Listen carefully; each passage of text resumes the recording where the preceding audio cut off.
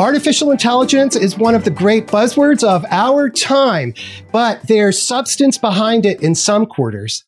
And today we're talking with somebody who's actually designing AI systems.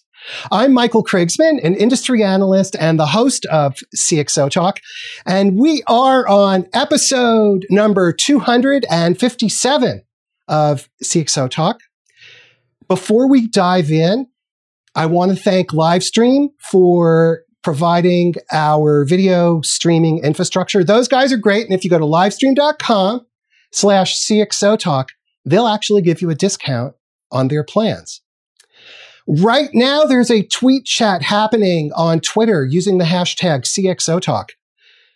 Go there and you can ask your questions of our amazing guest. And our amazing guest today is Chetan Dubey, who is the CEO of IPsoft.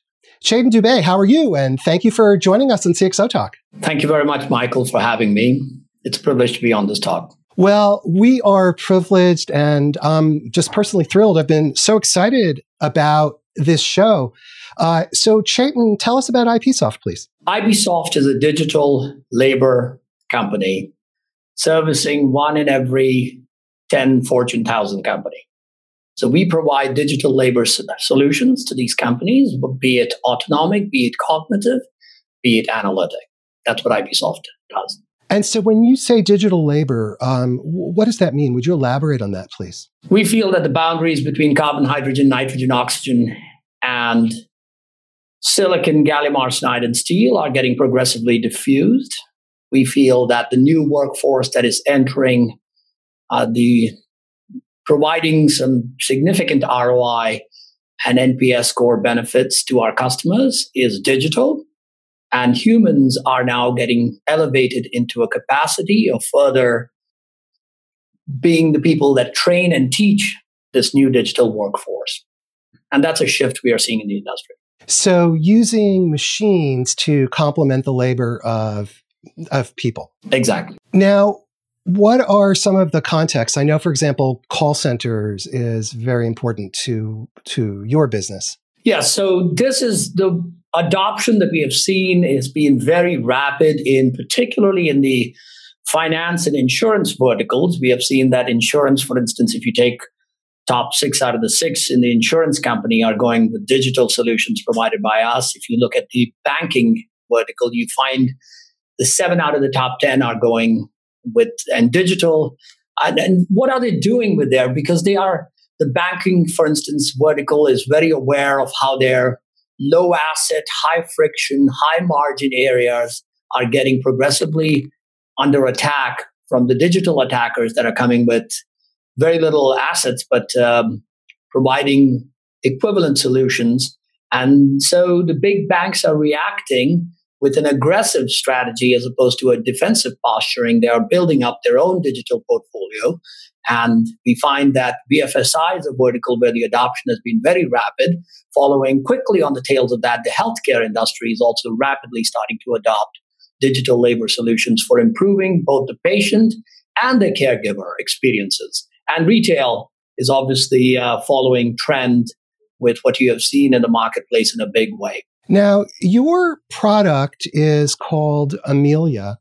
And maybe would you share with us, as you were building Amelia, well, tell us what is Amelia and what were the design goals? Because I really want to drill down into when you're designing an AI system, what are some of the considerations that have to go into it? So Amelia is the most human AI agent that you would find in the industry today. Design goals for us were continuously over the past 19 years. The question, what Turing had asked when he had said, I propose for you to consider the question, can machines think? That question has haunted us. And so our design goal has always been, can we make thinking machines possible? And what it would take to build a real human equivalent thinking machine. Does it need to have emulation of all the different aspects of neocortical activities? Or is there a way that we can try and imitate that? And that's been always the guiding force of Amelia's design. So you're trying to build in essence, you're trying to build a system that is indistinguishable from a human during interactions. Is that an accurate way of saying it? Absolutely. Okay, so that is the goal.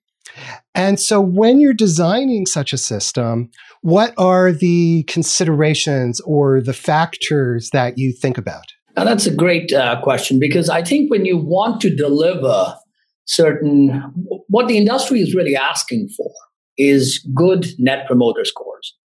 The number of promoters minus the number of detractors should be in the positive. Number of people who want an experience with a chatbot versus the number of people who want to be taken to a human should be more people saying, I want to talk to an intelligent agent. You almost always find in the industry a dissatisfaction with chatbots because they're basically not intelligent. And you find the number of promoters are less than the number of detractors who want to be taken away from a chatbot onto a human agent to servicing them. And so our goal principles were we want positive net promoter scores. We want people to be wanting to talk to an intelligent agent. We want the intelligent agent to be able to solve problems for the customers.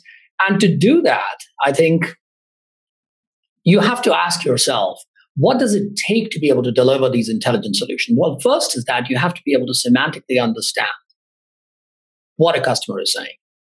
Right now, what Michael and I are discussing is being vectored into the entire audience of this premier talk in CXO Talks, into their into their hippocampus, semantic store of all facts. It's also registering into the episodic event-based memory, which is all the collection of other CXO talks that they have seen and all the other supporting documentation that they have seen around the topic of cognitive and artificial intelligence.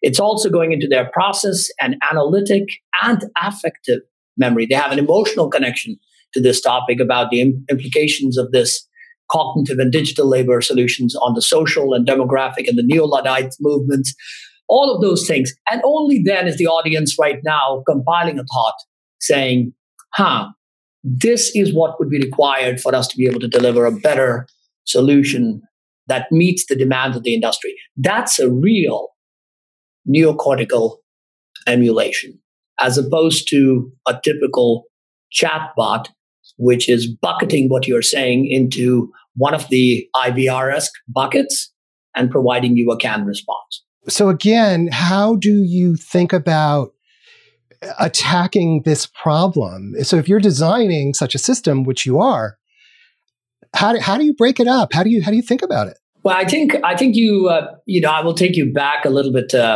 Michael.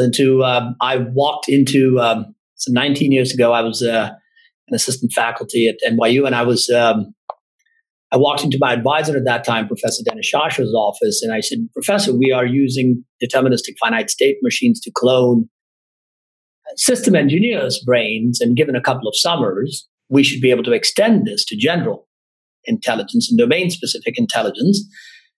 And his reaction, which I still remember, was that, fool, don't you know that even the father of artificial intelligence, John McCarthy, gave up on the problem, stating that it turned out to be a lot harder than anticipated.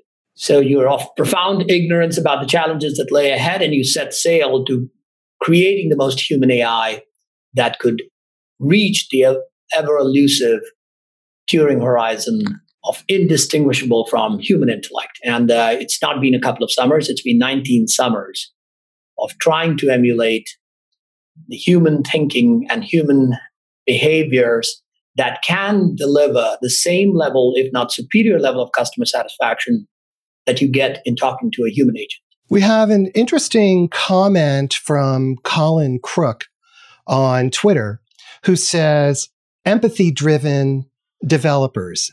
And I know that this notion of empathy is one of the components that's important to you. So maybe you can speak a little bit about that aspect of it. That's who was that who asked the question, Michael? That is Colin Crook, and it's a very insightful question. Exactly. I would agree it's an insightful question. Thank you, Colin. I think McKinsey had a research on this that says, interestingly, that you get better net promoter scores by more than the logical component of the solution that a customer agent is providing you, it is dependent on the emotional connection that the agent that is servicing you, Mr. Customer, has. And so the emotional connect, and how do we achieve that, Colin? How do we achieve that emotional connection with the customers that are being serviced? In these cases, you need to be able to make sure that you have EQ vectors. EQ vectors need to be tailing the exact EQ vector that a customer has. And the integration of EQ vectors is the mood vector. So, which is not as inflective or as seasonal, but you take the integration and the mood vector of the cognitive agent needs to be tailing that of the customer that is being serviced. And then integration of all mood vectors is the personality vectors. Today, to answer your question with the specifics, the PAD OCC models exist in three-dimensional modeling of all of the emotional, mood, and personality vectors that give you the ability to make your agent behave in a human-like way, having an affective reaction, an empathetic reaction to the person that it is serving and the person that is being serviced. Sentimental analysis, both in the not just the textual, but also the inflected nature of their tone and tonalities, allows us to be able to do that with a high degree of precision. So just to recap what you're just saying, you have the emotional, mood, and personality vectors, as you described it, that must then mirror those states. Can we call them states of mind or states of being in the customer, and then somehow reflect back? That's exactly right. I mean, I think that's what's required to be able to deliver. The promise of affective computing today makes, Michael, that and Colin, that possible, and it's to be realized in the industry today. So that means that in real time, I'm assuming this is what it means. I don't mean to put words in your mouth. I'm assuming that it means that in real time, as the customer is interacting with that computer agent, it means the agent needs to be interpreting the language, making assumptions about sentiment and about mood, and then trying to also abstract, okay, given these signals, who is this person and what type of personality do they have? Very well articulated. That's exactly right. That, and I'll tell you practical examples because it's of interest to you and Colin and your audience. The implications. The largest mobile telco carrier, for instance, uses that. So today there are over few hundred of these different Global 2000 companies that are employing digital agents. And I can tell you that the largest mobile carrier uses this to see that these are the current sentiments that we are seeing in interaction with the customer. This indicates, the customer sentiment score is rising up to a certain level where it is exceeding the top ceiling. This is potentially a good opportunity for us to upsell this customer. And it also uses it for the fact that the customer sentiment and the score that we are registering in our interaction dynamically with the customer is falling beneath a certain floor. And in that case, a trap is made to be able to automatically say, we need to be able to send this customer over to another human agent or a supervisor that can intervene here. So you see that there is a practical implication of this, and it's commonplace today being used in the industry. Well, this raises an interesting question. The timing is perfect because Mike Prest on Twitter comments, he says that Elon Musk warns that AI is, quote, a fundamental existential risk for human civilization. As an AI designer, how do you think about the ethics of all of this? Mike, I struggle with it every day. I walked down my son just last month to the front gates of where I live, and I was actually to pick up the paper from right close to the gates, and my son Montgomery turned to me and he asked, "Dad, are you going to be a robo-dad?" And you struggle with that. You definitely, and there's two schools of thought. Obviously, there's the utopian school of thought that this is going to cure everything from cancer to eradicate poverty and cure hunger and water problems. And the other is the dystopian school of thought, the Musk and Hawking club that believes that this is going to be the final invention known to man. I'm obviously a subscriber to the utopian school of thought. But I would say, while there's an active debate going on in the community between the utopian, is it going to be a good thing or is it going to be a bad thing? I ask a third question. Do we have a choice? Is time tide going to wait for anyone? And I will ask you, will time tide or technology wait for anyone? I've yet to meet a single CEO, and I've told you that 7 out of the top 10 banks and CEOs, I've had the privilege of interacting with them. I've yet to meet a single one that says, oh, yes, we can drive about 45% benefit to our shareholders, and we can actually get improved customer experience, and we can do this kind of an operational efficiency. Yeah, I don't think I'm going to walk away from it. So it is continuously being proven in the history that technology will move forward. And some may argue, as Mike, you did, that we have a tiger by the tail, but we are going to move into this thing. I propose for us to really, the thinking minds that are gathered on this talk, to be asking themselves, it's going to come. How do we prepare best for it so that the man can thrive in this world where digital laborers take care of all mundane chores that we are today pulled down because of, and we can have man elevate himself to higher forms of creative expression. And that's the thought I subscribe to. Look, it is equivalent to, and I've been told mathematicians are too brutally honest sometimes, it's one of the digital tsunamis that is coming. We can no longer sit on the beaches of Phuket and think it's sunny when a 100-foot wall of water is moving towards us. We need to make sure, but this is a very benign tsunami, I would say, because it's going to take care of all the mundane chores that occupy your creative brain, Mike. At this point, even you use only 15% of your creative brain. Yeah? What a colossal waste to have such a powerful neocortex that is only used 15% in creative expression on any given day. Man should move when this comes, all those mundane chores will be taken care of, and we'll have a very nice, the most faithful servant known to mankind will take care of all those routine tasks. But man must move to higher ground. Man must move to higher grounds of creative expression. Man must retool their skills. We don't want to fight the machines on their playing field. We want the machines to take care of the rote work while man moves into the domains of creative expression where man reigns supreme and will continue to reign supreme in the foreseeable and even distant future. As a person who's been researching this for over a couple of decades, I can tell you that creative expression, the kind that you're not going to have many Michael Krigsman and the Mikes that we are talking to who are asking these intelligent questions appear right now into the domains of active reasoning and others in digital form. That's where man reigns supreme. So to summarize what you're saying, that machines, AI systems, when I say machines, it's actually the software. We had the hardware enables that, but machines will enable this mundane labor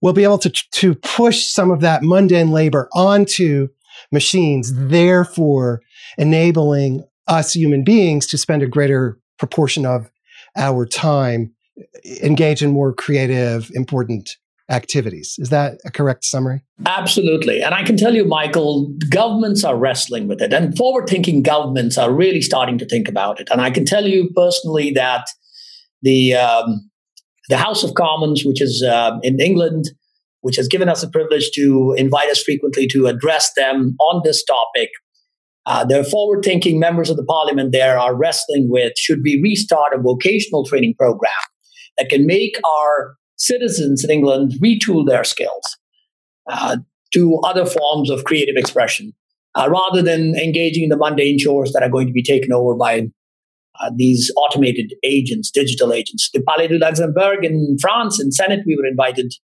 by the ex-Prime Minister Raffarin to address similar topics on that what is going to happen, what do we need to do? And these are forward-thinking, proactive countries, not just companies, that are starting to prepare. And I continue to believe that man will. Forward thinkers are always saying, how do we thrive in this new world order that is coming? Not be afraid of it, but embrace it. And so they are taking in Palais de Luxembourg a conversation centered around what does man do? Should we move to redistribution, different ways of, in the Nordics, we have had conversation about viable incomes. Even the prime ministers in India and their commerce secretaries, I can tell you, are very actively promoting a digital India and working at promoting such solutions across the workforce, not just for the benefit of its citizens, but also for retooling. Digital export is going to be the biggest exporter. So these countries want to become the digital exporters of such cognitive technologies in future, as opposed to being exporters of wage arbitrage-centric solutions. Clearly, this set of policy and ethical and social issues is something that you have given a lot of thought to. So what about the government policy implications? It's such a very thorny issue with so many different constituency groups and so much fear. So what recommendations or thoughts do you have for the government in terms of the policy implications, how to manage this? I think the government has got two things that most of the governments that we have had been invited to, be it as I said in England or in aspects of Nordics in India, discussions with the Commerce Secretary, or in France. I can tell you that most of the governments, the forward-thinking governments, are already starting to think. Their focus is twofold, Michael. One is, how do I improve the service I give to my citizens? So a parking permit in England would take a long time, and you start to see the councils in Croydon, councils in Enfield, building permits, parking permits, and all these common things, the time being shrunk by an orders of magnitude and the amount of near instant responses for all of these things that they are according to their customer. So one is about to their citizens. So one is about the citizens. What kind of service can we provide to our citizens? And the second one that we are starting to see is about, how do I position my citizens who will have displacement of their work within the next half a decade to a decade? How do I start to position them to retool their skills so that they are not led, so that we don't have a period of social unrest when they find themselves without a job? And so that's the second focus. And the third focus we are starting to see of all these forward-thinking countries is, how do we become a digital exporter? How do we actually thrive? In mathematical terms, there's a $14.3 trillion automation of digital workflows economy that is this is estimated by the McKinsey. That's the industry that is emerging, the automation of knowledge workers, about 14.3 trillion as estimated by McKinsey. And countries, forward-thinking countries, want to thrive in that. Forward-thinking countries are thinking about, how do I start to become a digital, cognitive, and autonomic exporter? So those are the threefold focus that we find of these different countries that have invited us to partake in their forum and agendas. I want to, first off, thank the 5,000 people who are watching CXO Talk right now. Well, at the moment, it's 4,024. We just lost a few. And there is a tweet chat going on at this moment on Twitter using the hashtag CXO Talk. We're speaking with Chetan Dubey, who is the CEO and the founder of IPsoft.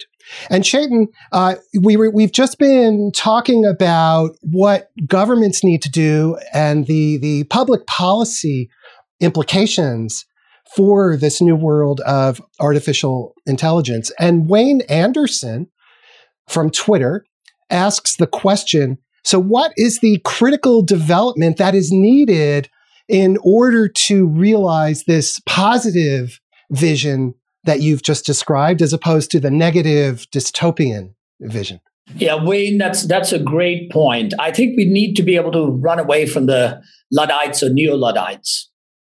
I think we need to be able to recognize the fact that machines are extremely efficient at mundane chores. And I tell you, there's a risk of a new AI winter, because the biggest risk factor we are finding in cognitive technologies is the adoption of right technology. So when you have seen this big market come onto the fore of which I just described, about 14.3 trillion and estimated by McKinsey, you see a rush of mushrooming of AI companies that claim to be digital labor solutions. And I think you find there to be, as the digital officer of BNP once said to me, he said, "Why do I have to kiss 1,000 frogs?"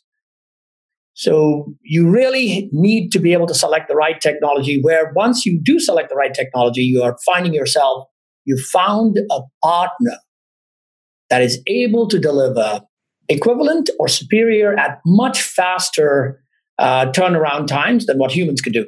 So what do humans need to do?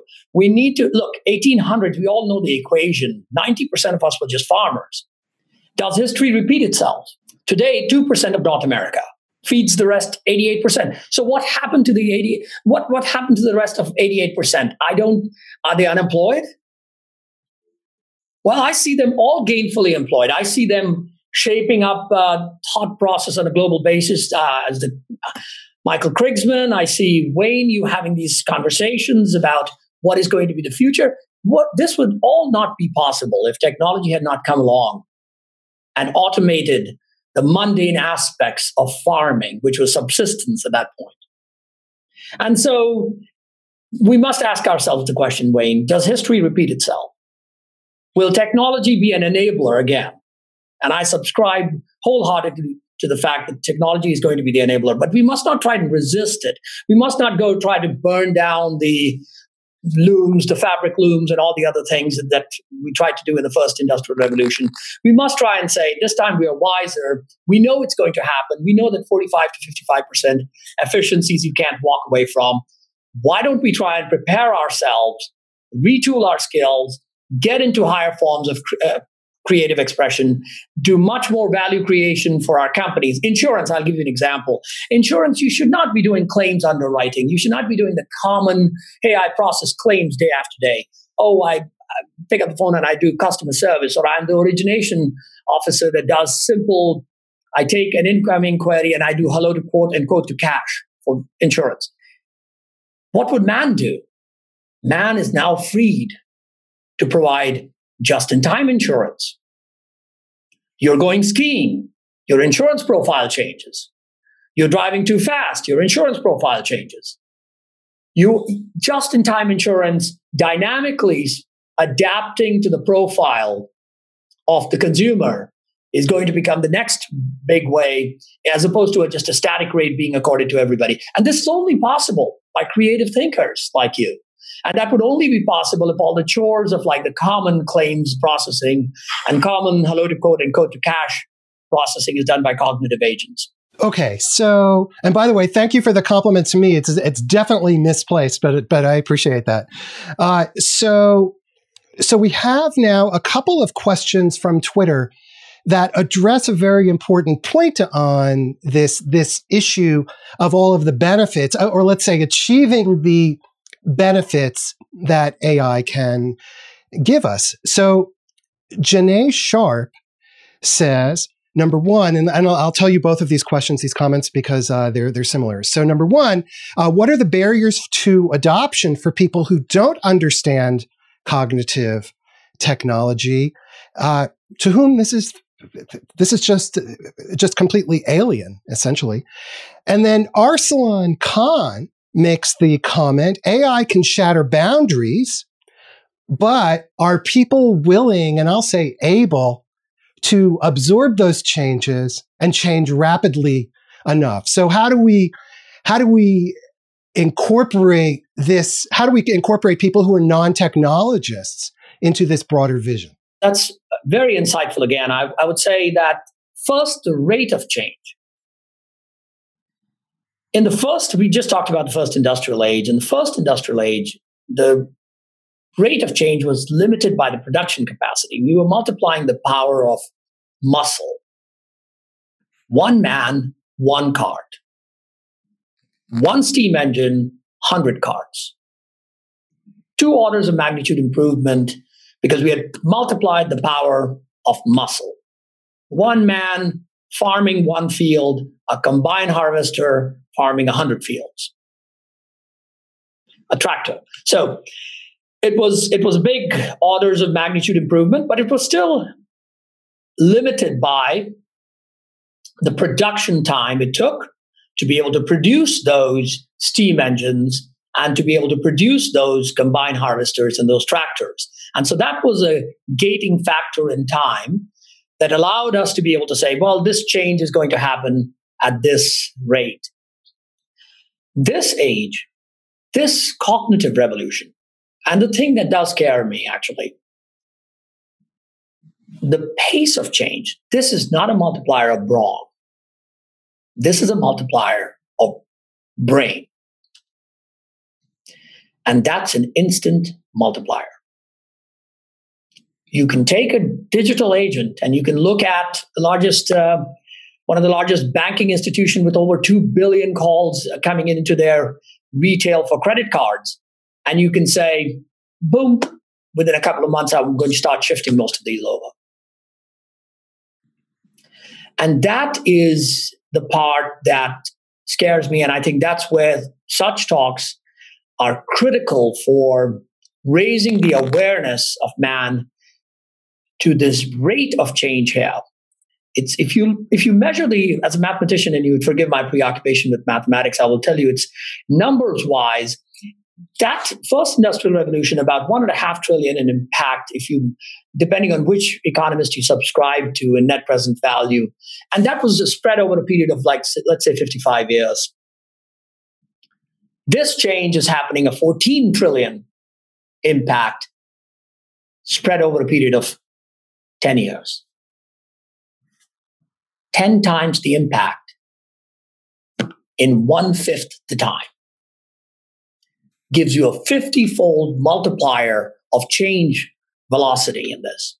That's scary. That's why such forums that Michael has arranged are critical at raising the awareness of people, of companies, and of countries to be able to embrace and to be able to try and proactively move. Because if we don't proactively move, we will find ourselves caught on the wrong foot and scrambling. And that's the one thing that scares me, because the rate of change is very, very fast. And it's classic. We start to see a digital Darwinistic curve emerging in the industry, where the leading companies are having 45% more margin enhancement by. We have an interesting question from Twitter again that relates to this point of people not understanding, those folks who which is most of us really, who don't understand AI or the implications of it. And I think that understanding is unfolding. But this one's interesting. Christian Pescator asks, what would you advise to a CEO who has invested in chatbots rather than in cognitive technologies, and therefore has now realized that the technology has fallen short? And I would phrase this another way. What would you advise to an enterprise buyer who's basically succumbed to the hype? There's a lot of vendor hype out there, and has bought chatbots, say mimicking interaction or mimicking thought without actually conducting thought. What do they do? What should that person do, that CEO? Nobody wanted to press 17, press 11 for this, press 13 for this. Nobody had the time for pressing. And you found yourself yelling, representative, operator, get me out of this maze, somebody who understands me, somebody who can service me, somebody who can solve my problem.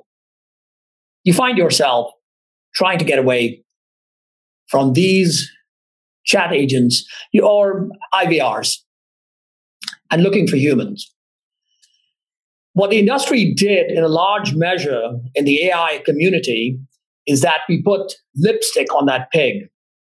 And forgive my directness, we have put a thin layer of DNN classification, that deep neural network classification, whether it is by support vector machines. We take the input that a person is saying in natural language, and we still try to bucket it into one of the 17 or now, except that now you have 4,000 buckets in the back. So if you're asking atomic simple questions, it works like it gives you the impression, because of its horizontal sweep has really expanded to that extent, it gives you the impression that you're really talking to an intelligent agent. Hey, how's the weather? Can you book me a flight? Can I get a hotel reservation? Can I go to Chanterelle, a French restaurant? Or what is the score of the preseason game between Knicks and Nets? All of these things. Atomic questions. Administrative tasks. Underscore. Administrative tasks. Less than 1.5% of your overall costs. As the CEO, Christian, 35% of your costs are knowledge worker costs. Knowledge worker that is doing mortgage processing. In England, you will see it is about SA 302. Are you dependent? Are you self-employed? If you're dependent, do you have a 15% ownership or less? And if you have a 15% ownership, is your income level increasing or decreasing over the last 2 years? Based on that, I'm going to assess your actuarial, your risk profile. And I will assess how much amount of mortgage can I give you. Can a secretary provide you these? Completely no. One has to make that distinction. Knowledge worker is 35% of your payroll cost. 1.5% is the administrative. And that administrative task definitely get the dime a dozen chatbots, as you said. You will have 20 different phones. You will have 20 different chatbots. Go pick up any one, and it'll be able to do all the chores for you, order pizzas for you. But if you want the actuarial analysis done for your mortgage, please do not expect your administrative assistant to do that for you, because you'll be woefully dissatisfied.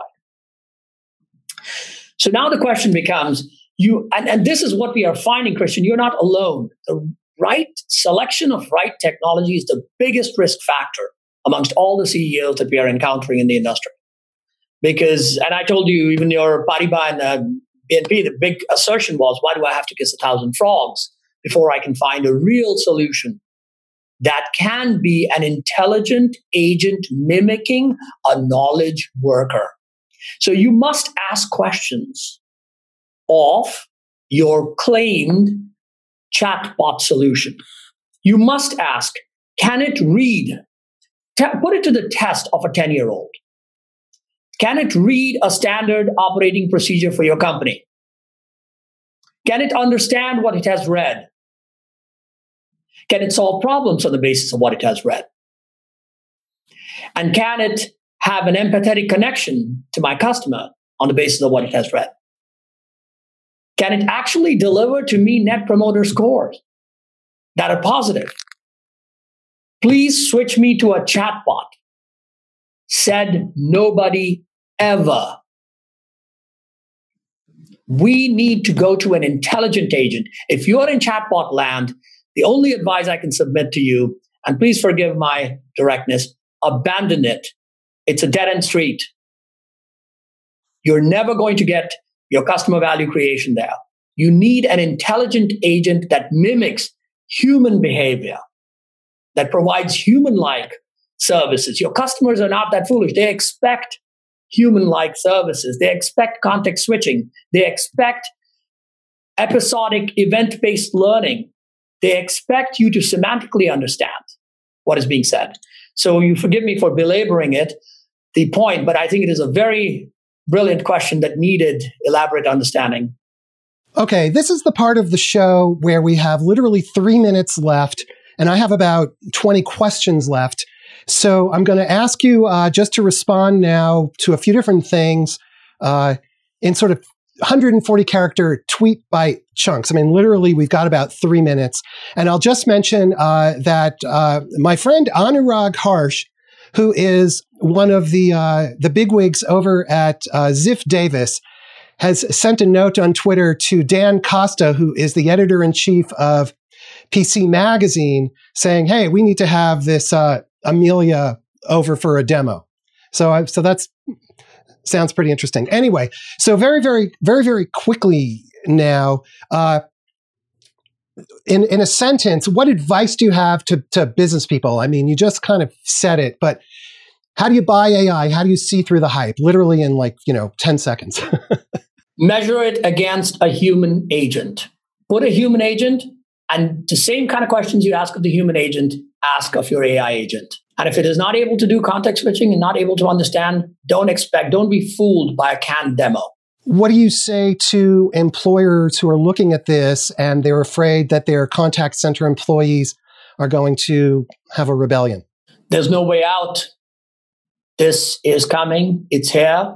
And it's going to, time, tide, and technology will wait for no one. AI has achieved maturity where it can mimic human intelligence. In particularly, this is Ziff Davis editor, I credit him for the insight. Talk to Amelia, and you will see it can mimic human intelligence. We put her on stage against a human, and people could not discern. 560 CEOs and CIOs could not discern between Amelia and her lookalike, Lauren Hayes. It is coming. So prepare for it, embrace the change, and thrive in this new world. And my last question, boy, we have a minute, but I mean, we could go on for another hour.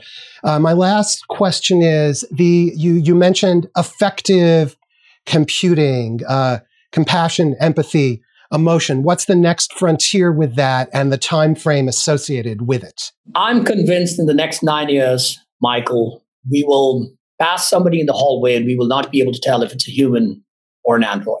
How is it going to be benefiting? I can tell you the number of adult diapers sold in Japan exceeded the number of baby diapers sold in Japan in the last 3 years.